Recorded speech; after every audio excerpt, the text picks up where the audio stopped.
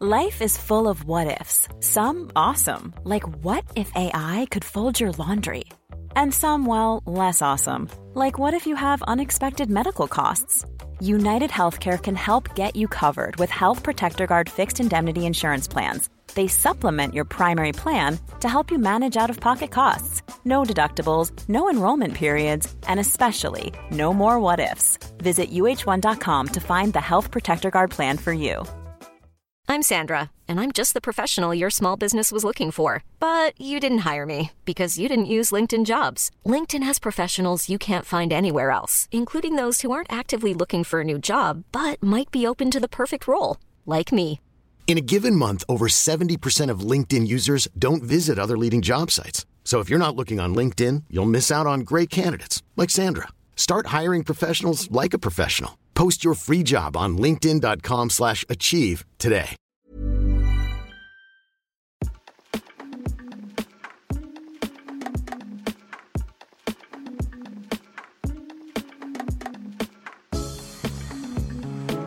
Welcome to Limerick and Proud, a podcast series where we chat to some of Limerick's most influential and interesting people who represent the county on a national stage. From their positive experiences of growing up in the Treaty County to how it has shaped who they are today and why they're proud of the place they call home. I'm your host, Amanda Flannery, and in this week's episode we're chatting to Limerick's King of Comedy, Karl Spain, who spoke to me about what it was like growing up in the Treaty City, the reaction he got from his father when he said he wanted to be a comedian, and why performing to a Limerick crowd is so special. Make sure to subscribe now so you don't miss a thing.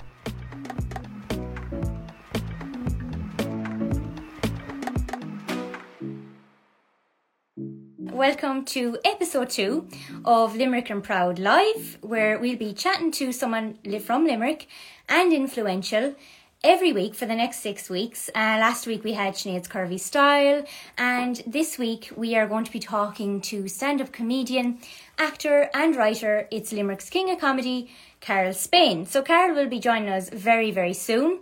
We'll be having the chats, so make sure if you have any questions for Karl that you make sure to send them in. Hello, Karl. I'm all excited. How are you? I was having some serious technical difficulties there. I was like, oh, why won't it accept Karl Spain? Why can't we go live? But here we are. We're here. Very exciting. Very live, like live as in it's just after 7. So I couldn't have said that if we'd pre-recorded this, could I?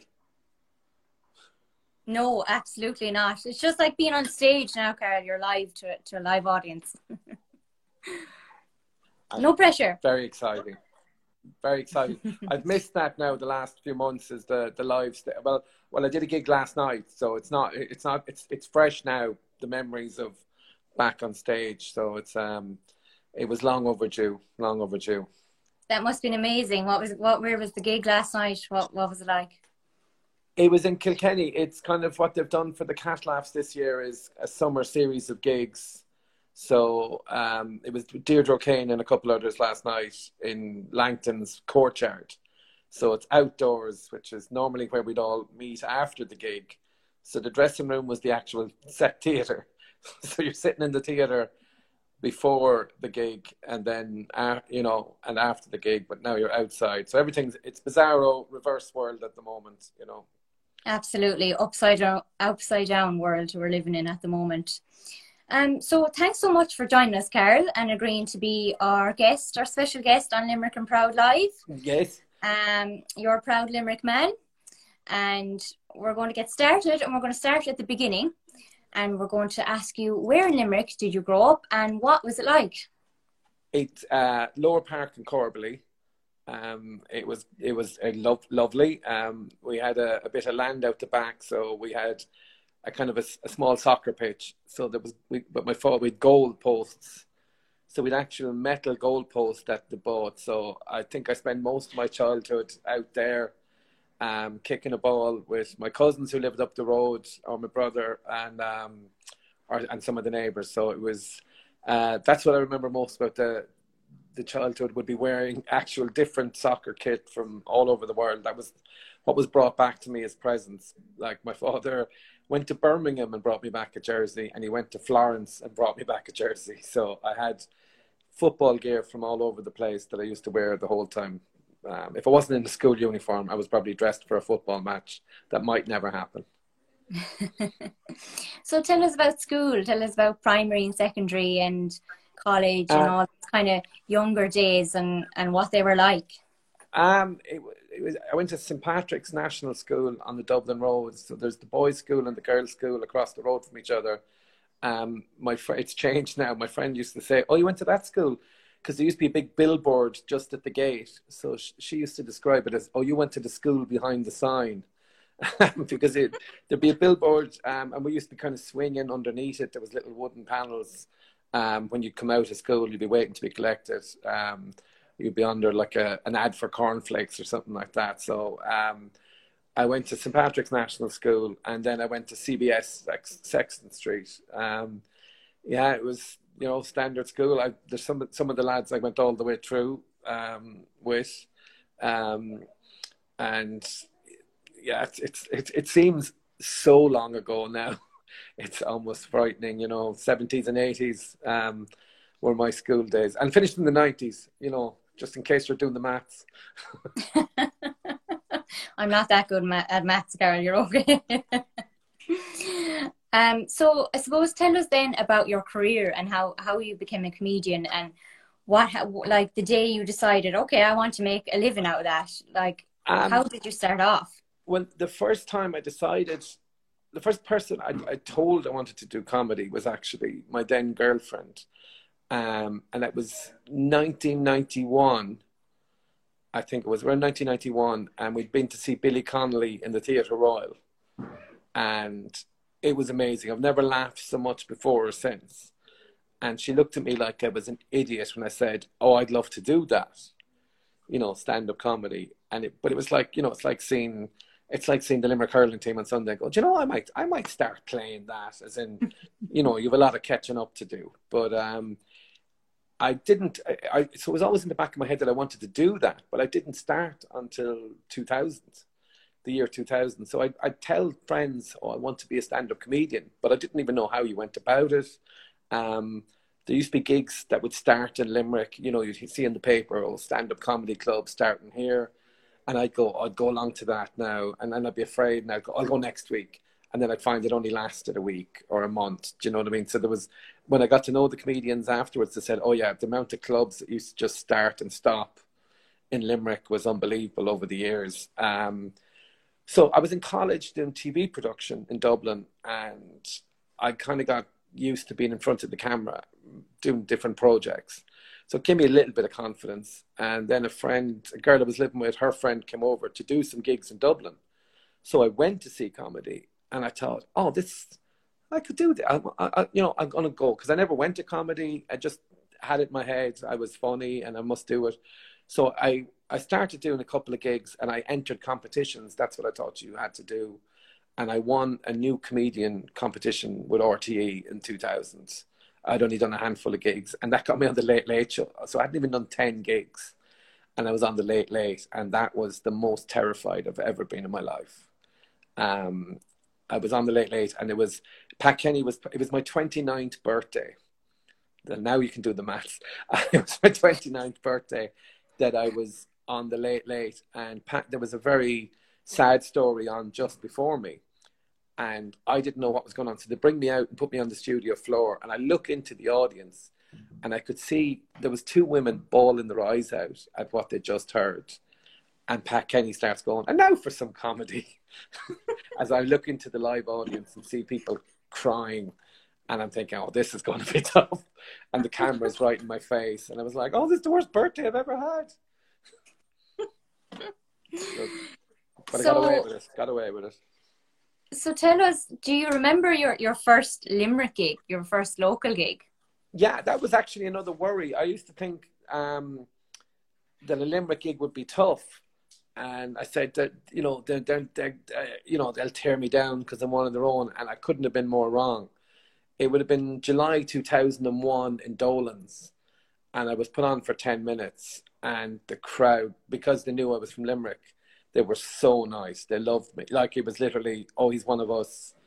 And it was, and I used to, you know, I loved playing Dolan's. All over the years, it was always my favourite place to play. You know, the Limerick crowd would always get behind you. And I genuinely thought it'd be the opposite. I thought they'd be going, oh, who's he think he is? You know, but I couldn't have been more wrong. They were great. So when you told your parents and your family and friends that you wanted to become a comedian, what was the reaction there, first of all? Some of my friends were going, oh, yeah, you should do that, yeah. Others were like, oh, God, you know. When I entered that competition, I said to my father, because I'd seen in the semi-final and in other gigs, you know, I'd seen, like, there was a few of the others that I was on against. And I said to my father, I think I can win this. You know, I think I have a chance. And he said, don't be thinking like that, because you'll only be disappointed when you don't. Not if you don't, but when you don't win. And I was like, how can you say that to me?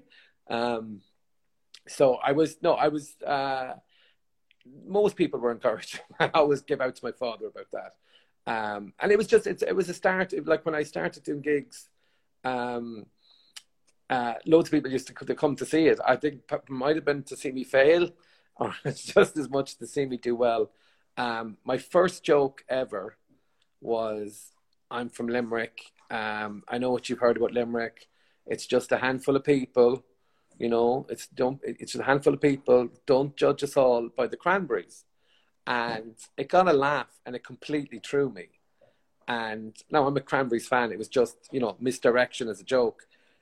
But when I got a laugh from the room, I was so taken aback. I really didn't know. I was like, oh my God. And there was so I've done one joke in my whole career at this stage. And a friend was in the audience, and she goes, do you have to let it linger?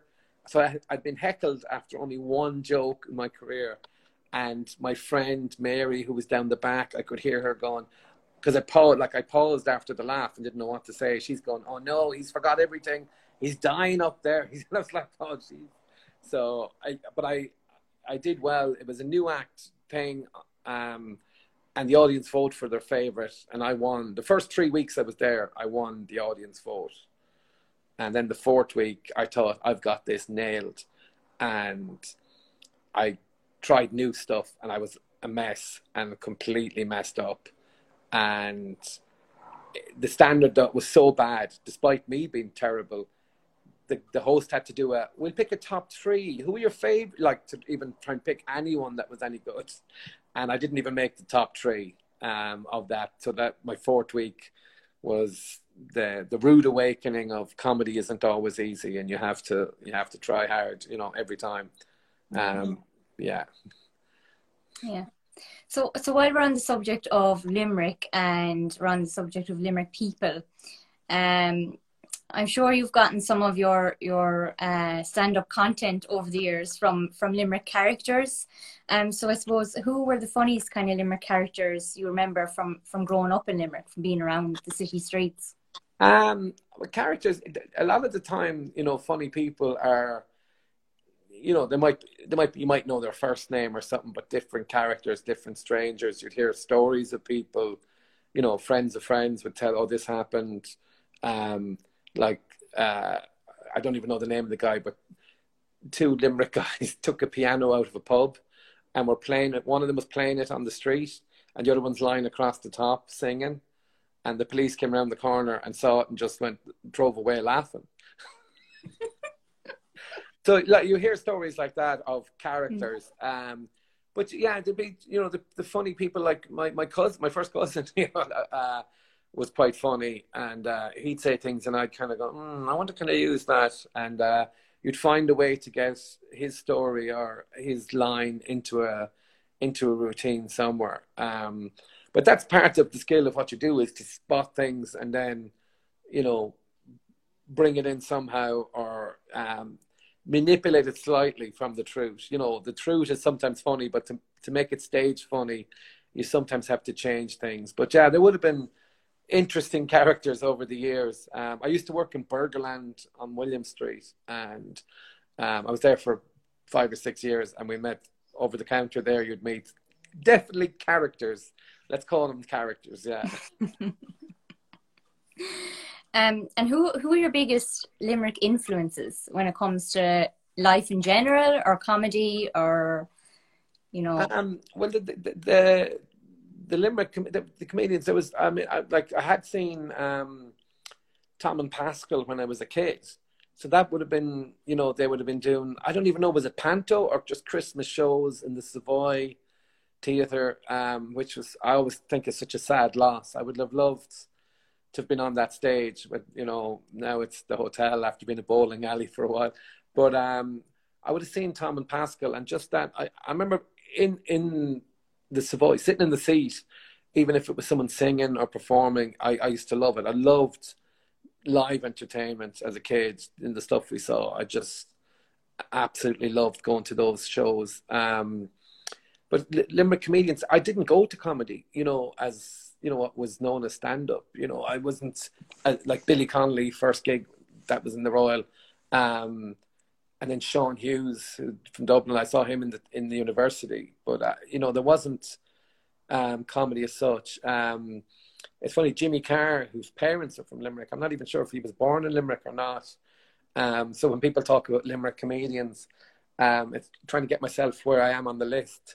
I was going, no, I think Jimmy's born in England. He doesn't count. Or Dave Allen, his parents lived in Limerick. I don't know, was he born in Limerick as well? You know, he would have been the real first godfather of Irish comedy back in the late 60s, 70s.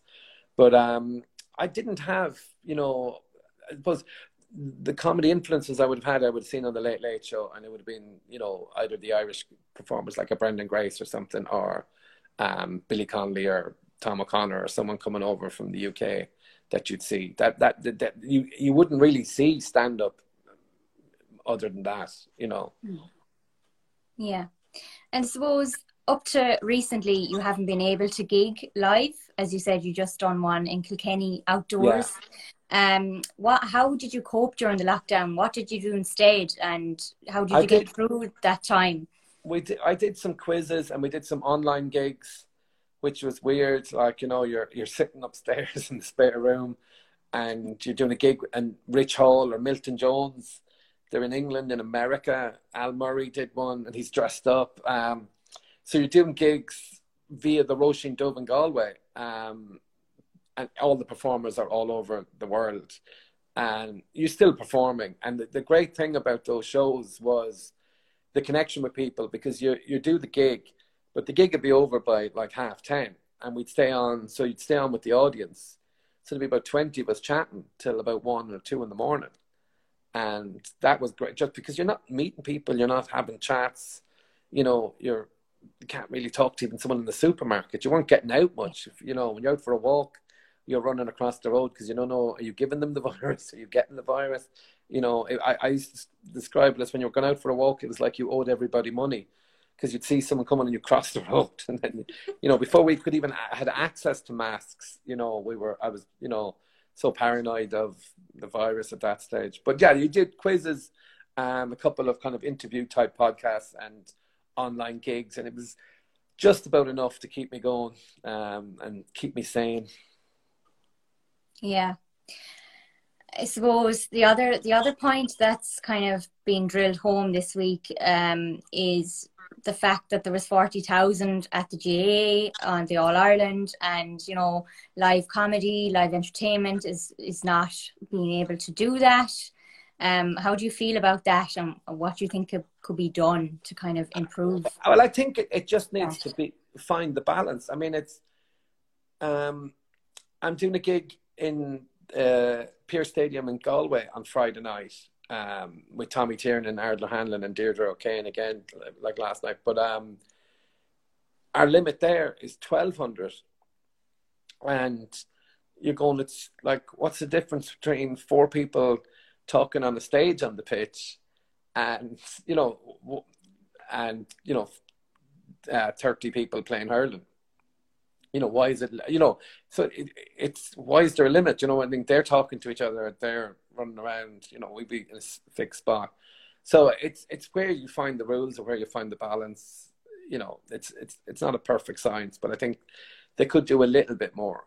I think, the musicians, theatre, comedy, it's been, it seems to be ignored. I've seen lots of stuff on social media where people feel they're not being listened to, and the sooner the better that changes. I think people have been very frustrated waiting to perform, and when you see the other things opening up, it does frustrate you even more, that you're thinking, come on, and I've been fortunate. I've been gigging a little bit, but my friends, some of them are waiting to do their first gigs. Some of the acts I was on with last night, it was their first gig in 18 months, so it is, now they're starting to feel the release of doing it, but it should open up a little bit more. Hopefully in the next while, things will start returning to close to normality anyway. Yeah. And have you any local gigs planned coming up? No, nothing Limerick yet. anytime soon?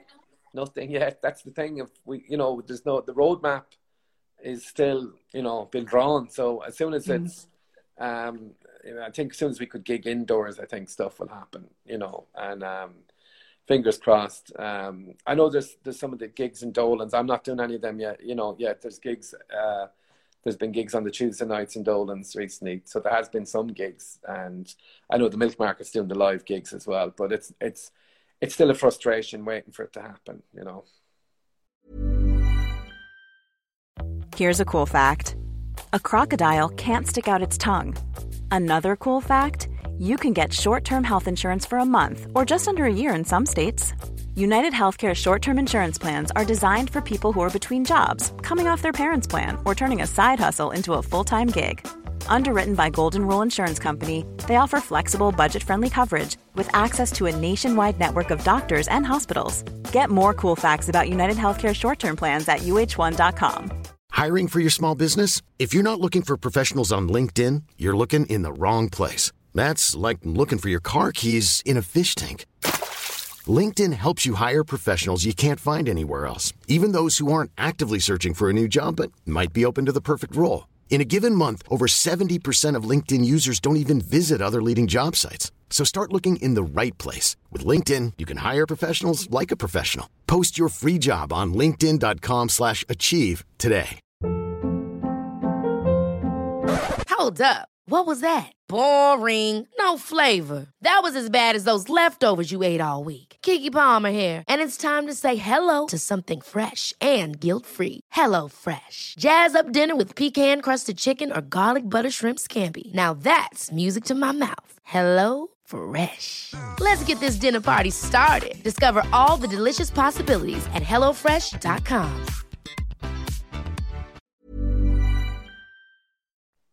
Yeah, 100%. So we got some questions in from our followers and listeners, Carl. Yes. And they want to put a few things to you. So are you ready to go? Let's get there. The first question is, how do you achieve a work-life balance as a comedian? And does it annoy you when people come up and ask for photos? And the work-life balance as a comedian, I don't feel it's work. I remember Jimmy Carr, I mentioned Jimmy Carr earlier. I remember Jimmy Carr telling me he does the gigs for free.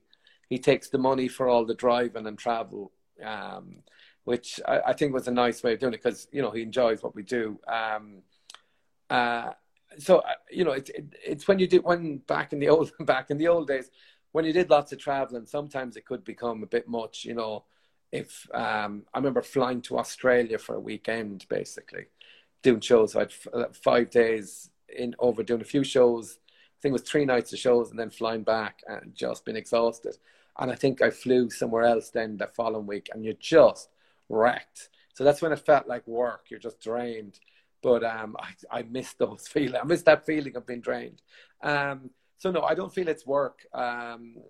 The only thing is being away from home sometimes, if you're away a lot, can be, frustrating, and, you miss my girlfriend. But no, that's fine. And do I get annoyed with people coming up for a photo?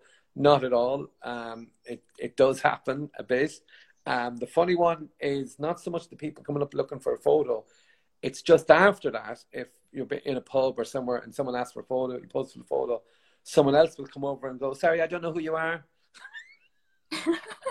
I don't know who you are. And I go, it's okay, that's fine. Sorry, who are you? And I went, sure, you don't know, it doesn't matter. Who are you? And I go, just somebody, you know, who's he over there? I don't know. Why didn't you tell him? And they go, I don't find you funny. I gotcha. You know who I am. But I find that's rare enough. You know, it happens, you know, 3 or 4 times over the years. But it's that someone sees you getting a picture thinking, oh, I better tell him he's not special or something like that. Yeah. But yeah, it's not. Most people, 99.9% of people you meet are lovely, you know, before, after a gig, you know, it's even during a gig, it's all, you know, it's all positive.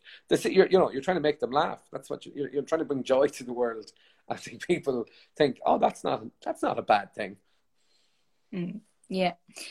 Someone else has asked, have you always been as confident as you are today? Absolutely not. Absolutely not. When I started, I used to be like, I'd wake up the morning of a gig and it was like, it's like I've gone on holidays and left the grill on or left the gas on. You know, it was that terror of, oh no. The immersion. You left the immersion. The immersion, anything. Just that dread. And I didn't realize what it was straight away. I was like, God, why am I feeling like this? I'm going, oh God, you have a gig tonight. But the release afterwards, I imagine, is better than any drug. You know, you do the gig and it goes well. I used to be euphoric, you know. So it just got to the stage where I was less worried about the gig. And it was also less euphoric afterwards. But as time went on, I grew in confidence. And it took me, I'd say, most of the first 2 years of my career to get to that. And as time has moved on, now I'm 21 years doing stand-up. It's, you know, it's a breeze now. Like I literally could be tapped on the shoulder. There's an audience there through that door. Can you do a gig? I go, yeah, straight in. No bother whatsoever. But it did take, it took me a couple of years to get to that point. I think that like the jokes were ready from the start. I wrote the jokes. The jokes worked. You know, the jokes got better as well. But the jokes I wrote worked. But the performance got better as time went on. Next question is, for someone tuning into this now who'd love to go down the comedy career route, what advice would you give them? Don't do it. Don't do it. It's too crowded. It's write about who you are yourself. You know, when anyone who's new, if you want to do comedy, talk about yourself and your own family, because no one else is writing jokes about you. So you'll be original. It's always a mistake. Sometimes new comedians will say, oh, I'll start talking about Donald Trump or Ryanair. And the best comedians in the world have already tackled these subjects. And at best, you'll write the same joke that they've already written. And at worst, you'll just write a bad joke about something that's been done already. But if no one's been talking about you and who you are, or your silly things your mother said, or funny things that happened to your brother, tell those stories. And if you can't make those funny, there's no point taking on other subjects anyway. But just be original. Write down funny thoughts you have. You might only have half a thought. It mightn't work in your first few gigs, but it'll be something you'll go back to, and you'll see how you can make it stage funny in the future. You know, so it's always be thinking of what's funny. Someone will tell you something, you go, oh, hold on a minute, there's something there, I can use that. Someone else wants to know the funniest comedian you've ever seen visit Limerick in particular. Visit Limerick? It's possibly, there's a guy called Daniel Kitson, who I think one of the best shows I've seen was in Dolan's he played Dolan's a few times back in 2002, 2003. People might remember him. He was in the Peter Kay's Phoenix Nights. He was a guy called Spencer in that, but that was brilliant. There's a guy, Glenn Wool, who's been many times, who makes me laugh on and off stage constantly. He's got about 4 or 5 albums out there. And I remember him doing a joke on the Limerick Tenors and people not getting it as his first joke, and then going back over and going like, no, like a Limerick, you know, Nantucket, and the once was all about limericks, you know. And but it was he'd be my favourite comedian, and he played Limerick many times. So yeah, they'd be two. Billy Connolly's the funniest I've ever seen. Sorry, that happened in Limerick, so I have to say that. Billy Connolly. My final answer is Billy Connolly in the Theatre Royal. Fantastic. And we're going to end on this last question, Carol. Oh no, it's a big one. Your favourite joke of all time? Whoa. Oh my God, you can't ask me that. The joke that made me laugh the most, it's on YouTube, I wouldn't do it justice, is Billy Connolly told it on the Late Late Show to Gay Byrne about the train signalman. So I'd go look for that. It's a long joke and I don't remember it enough to do it, but I was at home watching it and I cried laughing. I think I was about 13, 14 years of age, and that was the most I've ever laughed watching TV. There's very few times. I'm a bad audience member, and it's tougher again when you're at home watching television. But Billy Connolly made me cry laughing, as did Sean Locke, who I should pay tribute to, passed away recently.